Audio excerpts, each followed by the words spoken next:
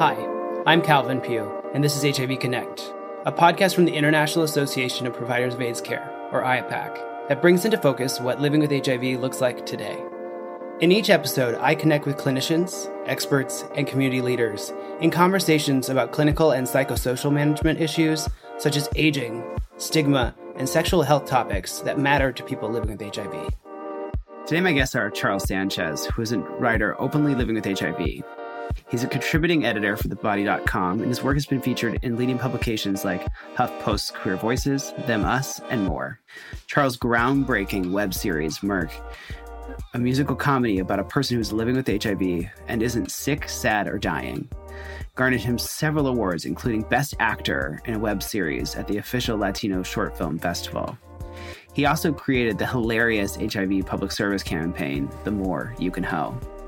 His lifelong dedication to the arts and activism has been recognized on Healthline.com's list of HIV honors, the most influential voices, and Pause Magazine's Pause 100. In his free time, Charles can be seen charming audiences and his guests on At Home With, his popular Instagram live talk show featuring prominent members of the HIV and LGBTQ+ community. And Dr. Allison Agnew, who is a professor of adult and pediatric infectious diseases at Johns Hopkins University School of Medicine in Baltimore, Maryland. Her clinical care and research focus on young people vulnerable to and those living with HIV.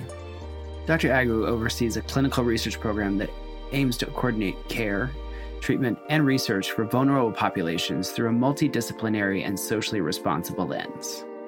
She's also the founder and medical director for Accessing Care Early Clinic and the program director of the Pediatric Adolescent HIV and AIDS program. She's the project director of Johns Hopkins Women, Infant, Children, and Youth Partnership, a regional program aimed at improving care for vulnerable populations in Central Maryland. Dr. Agnew's independent research studies use multimodal approaches, including clinic and field-based community-involved approaches and clinical trials. She's an active member of the U.S. Department of Health and Human Services Adolescent and Adult Antiretroviral Treatment Guidelines, chair-elect of the HIV Medicine Association Board of Directors, and chair of Advocates for Youth Board, all spaces where she tirelessly advocates for those who cannot advocate for themselves. The World Health Organization, or WHO, defines health as a state of complete physical, mental, and social well-being, and not merely the absence of disease or infirmity. In the age of modern HIV treatment and care, individuals living with HIV can live long, healthy lives. But what does healthy living with HIV look like today? On this episode of HIV Connect, we will explore some of the elements that can enhance our quality of life beyond viral suppression. So I'd like to start with asking both of you, what are your personal definitions of healthy living? I mean, I think you have to think about your whole life. So I talk about exercise and eating right, but it's also about being connected to your family and your loved ones and your friends and being social, because I think that's part of my mental health anyway, is taking care of those kinds of things and those relationships, which keep me healthy, which keep me alive and active and happy. Music is really important to me. I listen to a lot of music and being connected to the world. And, I also see a therapist and take care of my mental health that way. I think that's important. I go to my doctor regularly. I take my medications regularly. I eat fruits and vegetables. Sometimes I eat cake. Sometimes I eat candy. Like, those are also part of taking care of myself, is eating carbs or fried foods when it'll make me feel good when I want to. So those are the things that I think of as being like full health, 100%. I love that. I love this question. I think particularly as a medical doctor, I've had to think beyond that for myself, but also for my patients. And the way I like to define healthy living is living your best complete life, and that encompasses mind, body, and soul, right?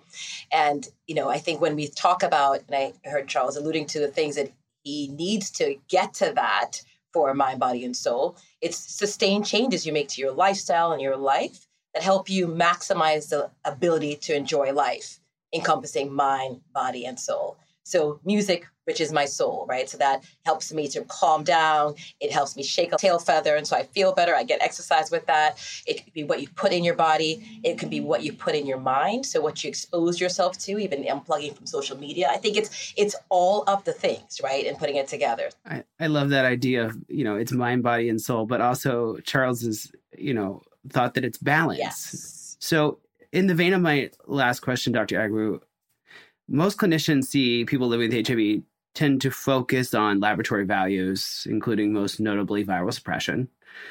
But what else do you as a clinician consider important about in counseling regarding whole person health? That's a really good question.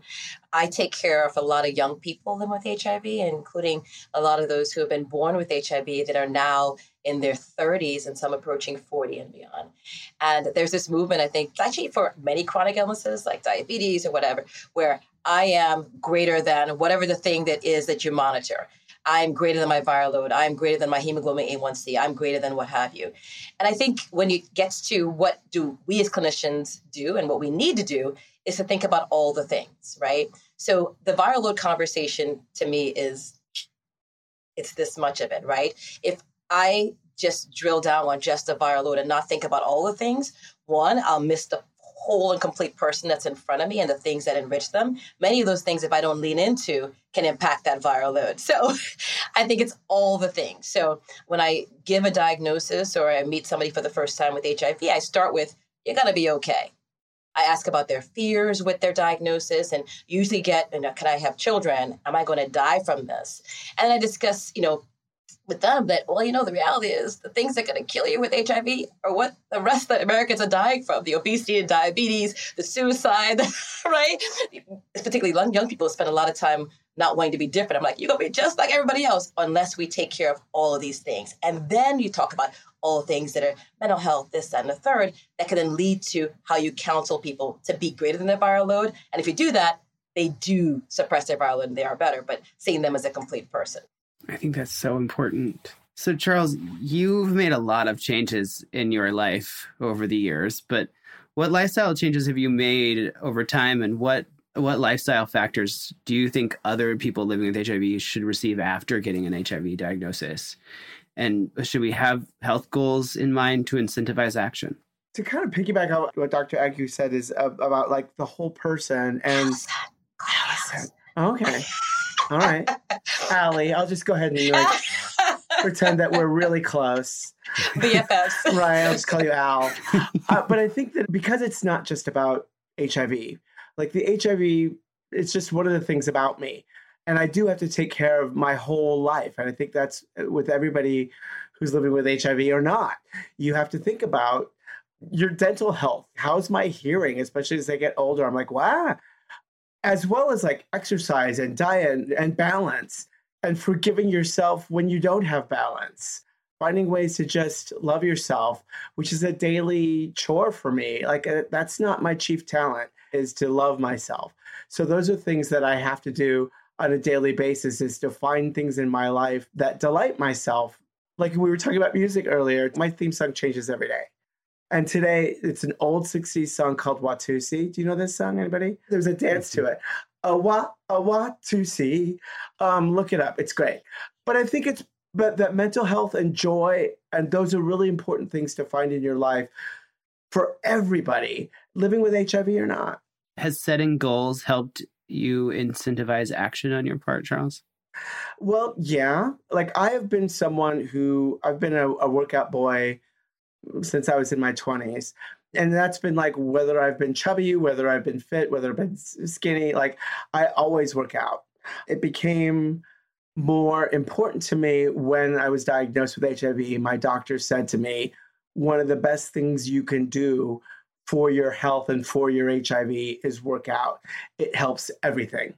It helps the medication work better. It just helps everything. So that was something that really motivated me to be like, yeah, I'm going to continue this thing that I started in my 20s. And then like things that like motivate me are also like when I see results or I start eating better and I'm feeling better and I'm a little bit fitter and my clothes are fitting better. Those are incentivizing for me. But it's not important for everybody to be like to have a V-cut body or to be, those kinds of superficial things. But when I eat vegetables and I don't just stuff my face with candy and cake, I actually feel better and I can do more. And oh, look, my skin looks better and all those kinds of things. But it's 100%. I'd love to add to that. In my Please. Other hat that I wear, it's not really a hat, it's a leotard. I'm a I'm a Zumba instructor and I've done this for a long time. And so, January 1st, first week of the club, there's all these people, their New Year's resolutions, and I'm going to be snatched, and I'm going to this and the third. And I always say, it's about lifeline and not waistline. And so the lifeline is I can actually go up a flight of stairs and not feel short of breath. I can actually do this and not necessarily measuring it on whether you fit into that dress. Because you know what? The wedding may come and you may not fit into the dress, but your heart rate may feel better. It may be lower, it may be better, right? Your ability to go up the stairs without stopping and holding your chest is be better, right? So changing the fact that you can run around with your kids or maybe different. And so what those goals are, I try to have people modify them because it's almost like it's got to be weight, this, that, and a third. And it's actually, like Charles was saying, you're feeling better, you're feeling more energetic, you're able to sleep better, right? All those things and putting those into your goals, right? Oh yeah, I was able to go up a flight of stairs without, whatever. I was able to do this. So I think those are important too in putting realistic goals so that you feel better that you made them versus I didn't lose that 30 pounds I wanted to lose. Well, when it comes to exercise, since we're kind of on that, you have to find something that you enjoy. Because if you don't enjoy working out, exercise, whatever that is, if it's a dance class, if it's Zumba, if it's lifting weights, or climbing rocks, climbing up walls like Calvin does. He climbs up walls, you guys. It's nuts. Anyways, but to find something that you enjoy, then you'll do it. Then you'll show up. And if you have a community, if you have a buddy that's at the gym that you're going to see, that's also helpful. It becomes a little bit more social. It becomes a little bit more fun. And then you'll actually do it. And then they're more likely to have benefits if you do it. I think in the vein of what you've both shared, I think when I started working out, it was certainly, it was an aesthetic like race. It was to look a certain way to, appeal to certain people. And as I evolved and with the introduction of rock climbing, you realize very quickly that it's not about how good you look in a Speedo. It is about how strong you are and how much you can endure. And in real life, if there is ever a zombie apocalypse, I am ready. So, Charles, as a quick follow-up, who in your care team has been the best resource for healthier living recommendations? And what would you say to care providers who may not necessarily view their roles as advising on more than clinical matters? Well, like I said before, I think that first doctor, when I was newly diagnosed, telling me that working out is one of the best things for me, that has stayed with me. That will motivate me on days I don't feel like going to the gym. But something that motivates me or that really helps me for my current doctor, who I've been with now for like 15 years, is that he does treat me like I'm a whole person. He doesn't just ask me how I'm feeling or looking at my current, viral load and things like that. But he asks me, we talk about the shows I'm doing or things that I'm writing or people I've interviewed, tells me like right now he's on a trip in Japan and I taught him how to say hello. I was like, oh, konnichiwa. And he's like, what's that? That's hello in Japanese. And that we have a friendliness. He cares more about me in a broader sense than just my health. He cares about my whole person. And that's really helpful to me to motivate me to stay healthy and to stay showing up to him and all that kind of stuff. Can I just add to that? I mean, I think it is so important to see all of the pieces, right? All of the parts. Like I said, because they impact the other parts. But I also, like Charles alluded to, clinicians have more power than they realize, right? And we always talk about the power dynamic. You hear me trying to diffuse some of that. It's like, no, call me Allison. Let's meet each other on the same level, right? Take that away. But I also lean into my power when I write it on a prescription pad, ART, and I also write meditate or jog or this or that or unplug or sleep. Because people look at that after visit follow-up, oh, Dr. Agua said I should do this, right? So leaning into that a bit, but it's come to in shared decision-making. We talk about, well, what's most important and what have you, and then it ends up in the plan that we both are leaving that visit with. So I think critically important. Following up on the last part of my question there, Allison, what would you say to providers who may not view their roles as advising on more than clinical matters? Yeah, no, I would say that I would want them to reframe that. I think certainly that our patients are looking to us to weigh in on things, right? And sometimes they won't even ask, but they're kind of like, they're waiting. I'll give an example. Nobody likes to talk about sexual health. We spend very little time teaching clinicians how to address sexual health. So I spend half my time teaching people and talking to people about addressing sexual health, right? Reason being, you ask about sex, right? And first, not just like, hi, Mr. Sanchez, who you sleeping with? But like, it's part of just a history, right? With that sexual health, you get whether or not someone feels healthy enough to have sex, right? Not just the urologic issues and their ability to actually get there, but whether they have chest pain when they have sex, whether or not they feel too depressed to have sex, right? You get so much out of it. So if you think, oh, I don't want to talk about sex as beyond clinical, make it clinical because it actually gives you a window to what's actually going on with people's lives. The fact that they may be concerned about disclosure to their partner, and then you can talk about you equals you. So it actually rolls all the way in and actually helps you do your job better. So think about it in that way with all the clinical matters, asking about what's down the block from you so you can know about exercise, all the things. I love that. I think that one of the things that I value most about my doctor, my relationship with him, is that there's no judgment when it comes to sexual health. And when I've gotten like, whoopsie daisy, I've got some gonorrhea. Like, there's never a judgment about that. There's just like, oh, well, let's get you a shot. Here's a prescription. Yeah. He also doesn't give me a safe sex talk, which I certainly don't need at this stage of my life, at this stage of my HIV. You know, I've been living with HIV for almost 20 years. I don't need to hear about condoms. So I'm really grateful that we have that kind of relationship, that he can non-judgmentally give me what I need. And that's so important. So we've briefly touched on this, but what role does nutrition and fitness play in optimizing our immune systems? And what further can individuals do who may not have the privilege of access to a gym or may live in a place where it's considered a food desert to really achieve that, physical well-being with immense limitations? So I think this is huge, right? We know that certain foods, right, and lack of exercise, they actually can increase our cortisol. Cortisol, right, is essentially the rev up, which can increase high blood pressure, heart disease, all the things. So there is a direct link, and there are beautiful frameworks showing this points at this hormone, which leads back to this hormone, which causes issues. And I love that you said, in considering counseling on exercise nutrition, knowing where people are and what they actually have access to. It is not helpful, like Charles is pointing out, to say, go to the gym, jog whatever miles a day, eat healthy foods. Well, first of all, we just cut food stamps for a lot of the people who are living with HIV. They can't afford, junk food. They had to afford healthy foods, knowing people's context, right?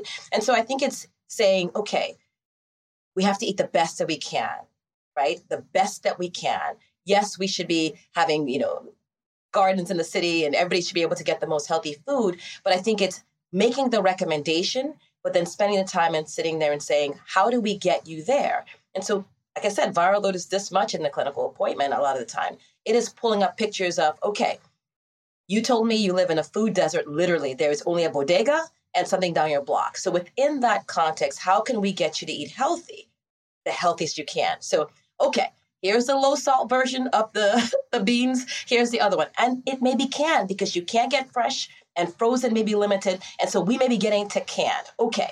Between the canned option that you have, which is $3 for $1 versus the $5 for $50, whatever, right? How do we look at the labels? How do we say, if you can't pronounce it, you shouldn't eat it because it's going to preserve your vessels and make them stiffer versus not, right? And literally meeting people where you're teaching them how to do it. What does a serving mean, right? Who knows what a serving means? Whoever eats a serving of potato chips? Nobody, right? Because you eat half the bag. The half the bag equals 5 servings. So it's actually arming people with the data they need to be able to eat as healthy as they can. when it comes to exercise, I hope Peloton doesn't get mad with me. I have shared my 60-day guest pass with my patients. So I happen to be privileged enough to be able to get a Peloton, right? I got on Facebook Marketplace for $500. Don't tell anybody. But anyway, but I said, there are ways that you can work out within the confines of your home, because the reality is I can't walk outside because there are bullets flying by my whatever. That's not safe. I can't go to the park at this time. I can't leave the kids. Okay. How do we make it possible for you so it's accessible to you?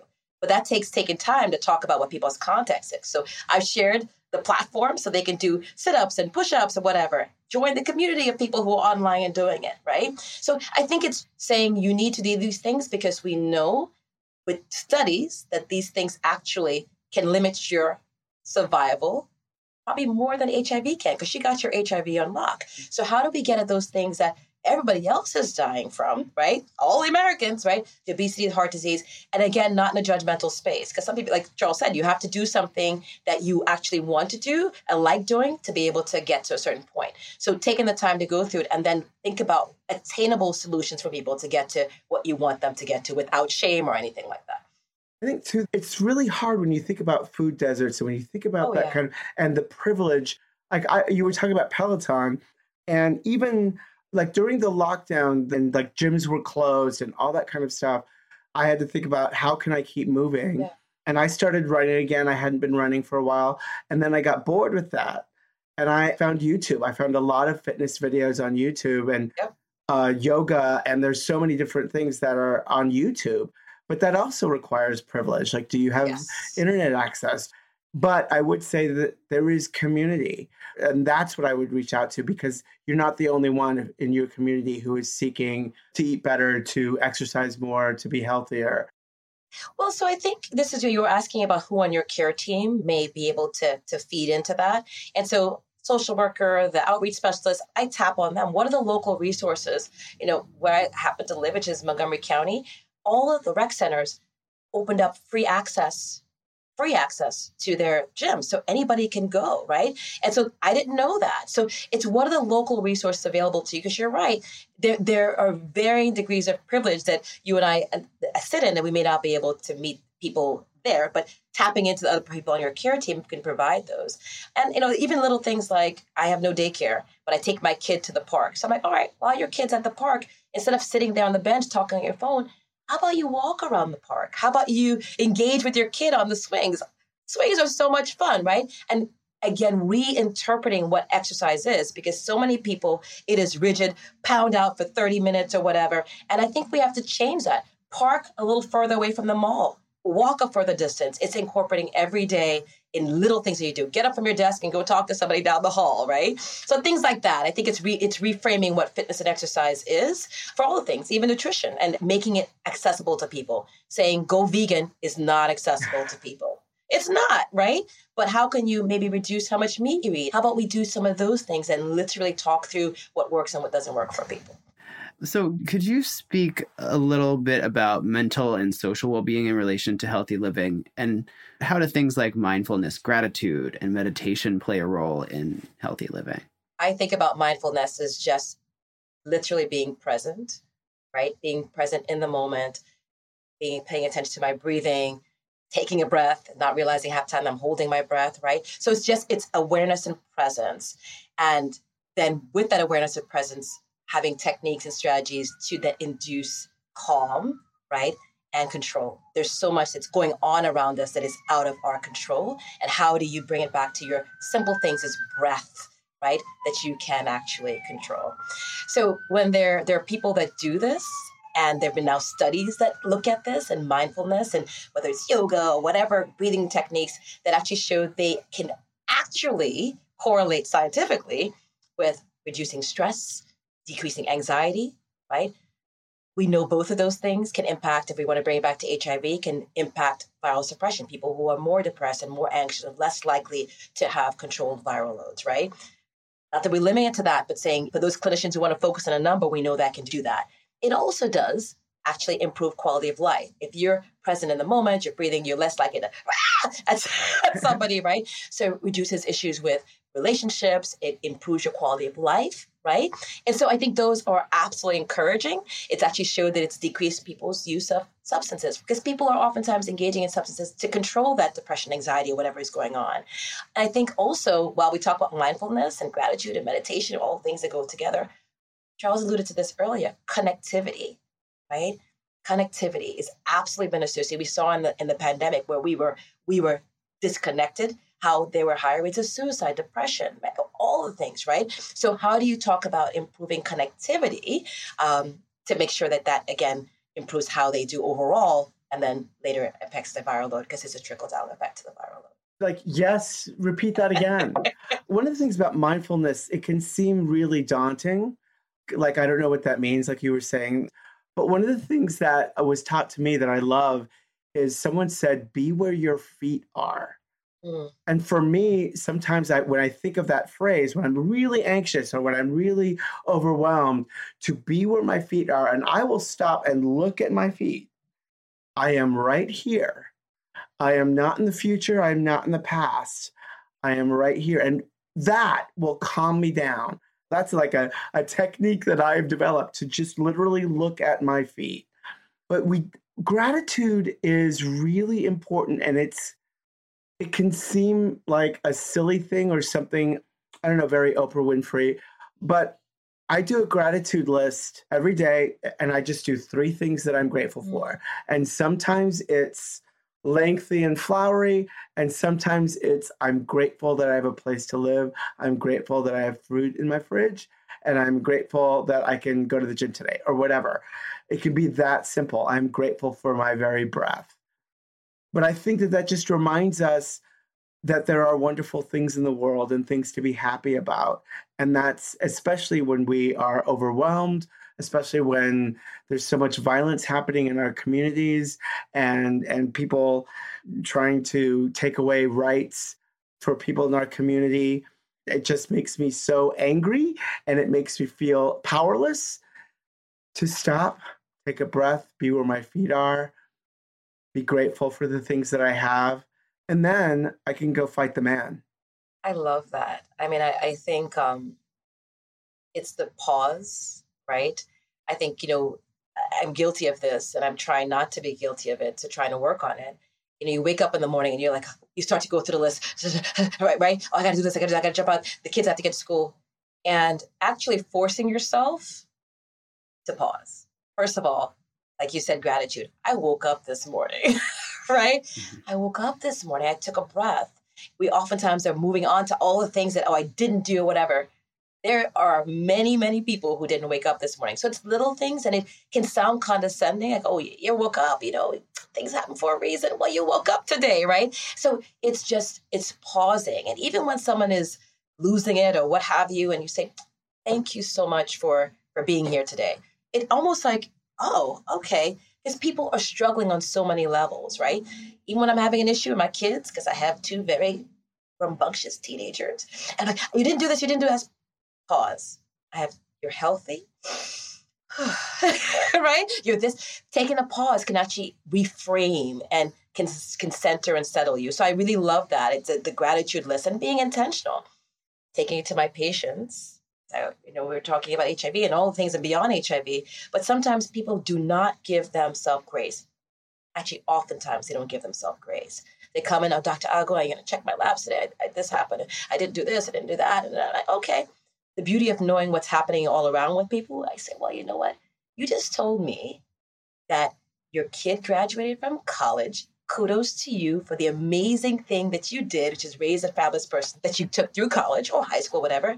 You came in with fabulous hair. Look how beautiful you look today, right? Despite all that stuff going on, right? And you made it here today. Literally pause, take your right hand, put it over your shoulder and pat your back. People are like, oh my God, you're right? Just taking the power out of it. I'm not good enough, I'm not whatever. And that's a mindfulness moment, right? We don't call it that, but that's a mindfulness moment. The thought process around mindfulness in its ever-expanding definition, I'm brought back to a great book that I just read recently, which is The Light We Carry by Michelle Obama. And in it, she talks about when she feels overstressed, she's a very fidgety person. So she has a difficult time sitting still. So she knits. But it's about like finding those ways to make the world, especially when it feels overwhelming, find a way to make it feel small and in your hands. For me, that is rock climbing, which the other people find that strange, that is calming to me. But it is hands, feet. I have to be in my body and present. And the rest of the world can just like hang out a second and I'll be back.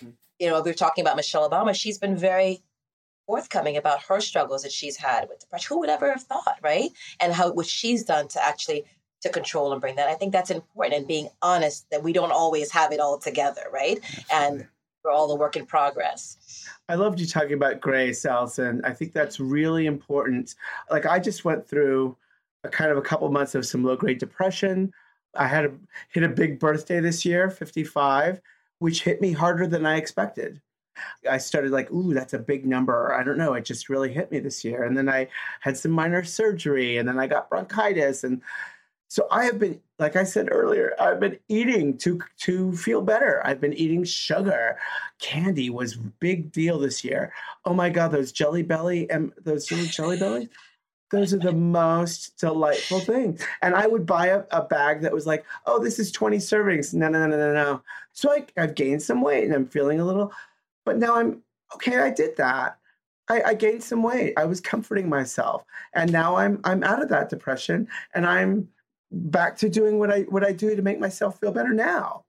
I'm back to going to the gym and I'm back to taking dance class. And I'm doing those and eating a salad every day as part of my lunch and all that kind of stuff.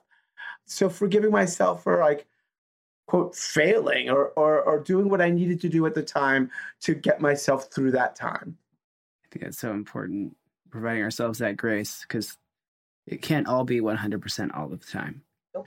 So can you share an anecdote from your personal journey towards healthier living and what it has meant for you in relation to the way that you view and treat others? Well, I'm going to take it back to this Samba class I take. I've been taking this Samba class on and off for about 10 or 12 years, and I'm terrible at it. Like I'm not good at it, but I love it so much. And there's also a part of it that is community. And even through the lockdown, I was taking it, the teacher was teaching online. And when I started back taking class in real time, people recognized me from the online class, from seeing me. And that part of community, I think, is really important. And I think that is an anecdote about healthier living. Like, okay, yeah, I made a commitment to myself and other people were part of that commitment and other people recognized that commitment. I recognized it in other people. And I think that then it's not just about me. Then it is about how my actions can affect and help other people to also live their truth and be in their health. I'll take you back in time. So after I had my second child, my first child, I just finished my fellowship and I was getting my public health degree. And I took 2 weeks off to have after I had my daughter, and was on my way back to taking classes and taking a test when she was 2 weeks old, literally. So my second child, I decided I was not going to do that. I was going to take all the time that I have, which is 3 months, which is a shame actually in the US, but no commentary on that. But I remember having this child and I was going to take this 3 months off and I was going to be an at-home mom for 3 months and do all the things. And 2 weeks in, I was like, I'm going to go crazy. It was, it was diapers and breastfeeding and I wasn't built for that. But I was doing all these things and trying to do it well. And I remember driving around with a 2-year-old, laughing and playing and the baby screaming. And I found the YMCA had a sign that said free membership. And I walked into the YMCA, dragging these children, looking crazy, feeling just depleted and thinking I was being good, right? I was being a good wife and a good mother, but I was depleted. And walked in and they said, if you join the YMCA, you get 2 hours of free childcare starting at 1 month of age. And they would just take my child. You just take them. So in that day, I got home. I said, I'm going to the gym with the children and nobody's stopping me. I left them in daycare and worked out for 2 hours. And that workout included a Zumba class, right?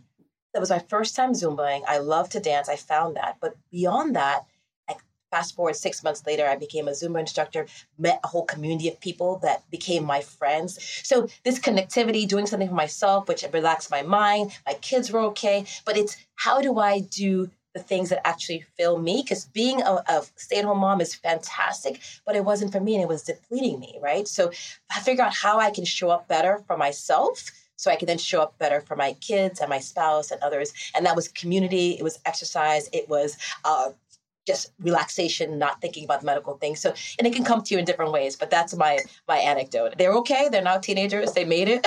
I made it. But I would never have thought that day going out that would have changed the trajectory of how I incorporated all those things and the community that I became a part of. I just want to say something else about community. Something that I was taught that is not always easy, but when I'm having a rough day or when I'm feeling overwhelmed, one of the things that is helpful is to call somebody else and say, how are you doing? Yeah. And to take the emphasis and get out of your own head by finding out what you can do to help somebody else. Then all of a sudden your own problems don't seem as big and you don't feel so alone in them. Yeah. And sometimes it literally is to call. Because we're in an environment where we are more connected and more isolated than ever at the same time, if that makes any sense, right? Mm-hmm. And the text is great sometimes, but the voice sometimes is what you need to feel really connected to somebody. And so I echo that. We're of that older generation that someone would say, oh, no, you can do it with a text. Sometimes that voice can actually bring you back. And as you said, you can bring that for somebody because many people are struggling. And that connectivity is important for a lot. I want to thank my guests, Charles Sanchez and Dr. Allison Agnew, for joining me today for this important conversation. It's very apparent that in today's world, we have to do things to take care and get us to our highest, best selves. Whether that's meditation, working out, eating healthy, or just getting up and taking a walk around the block.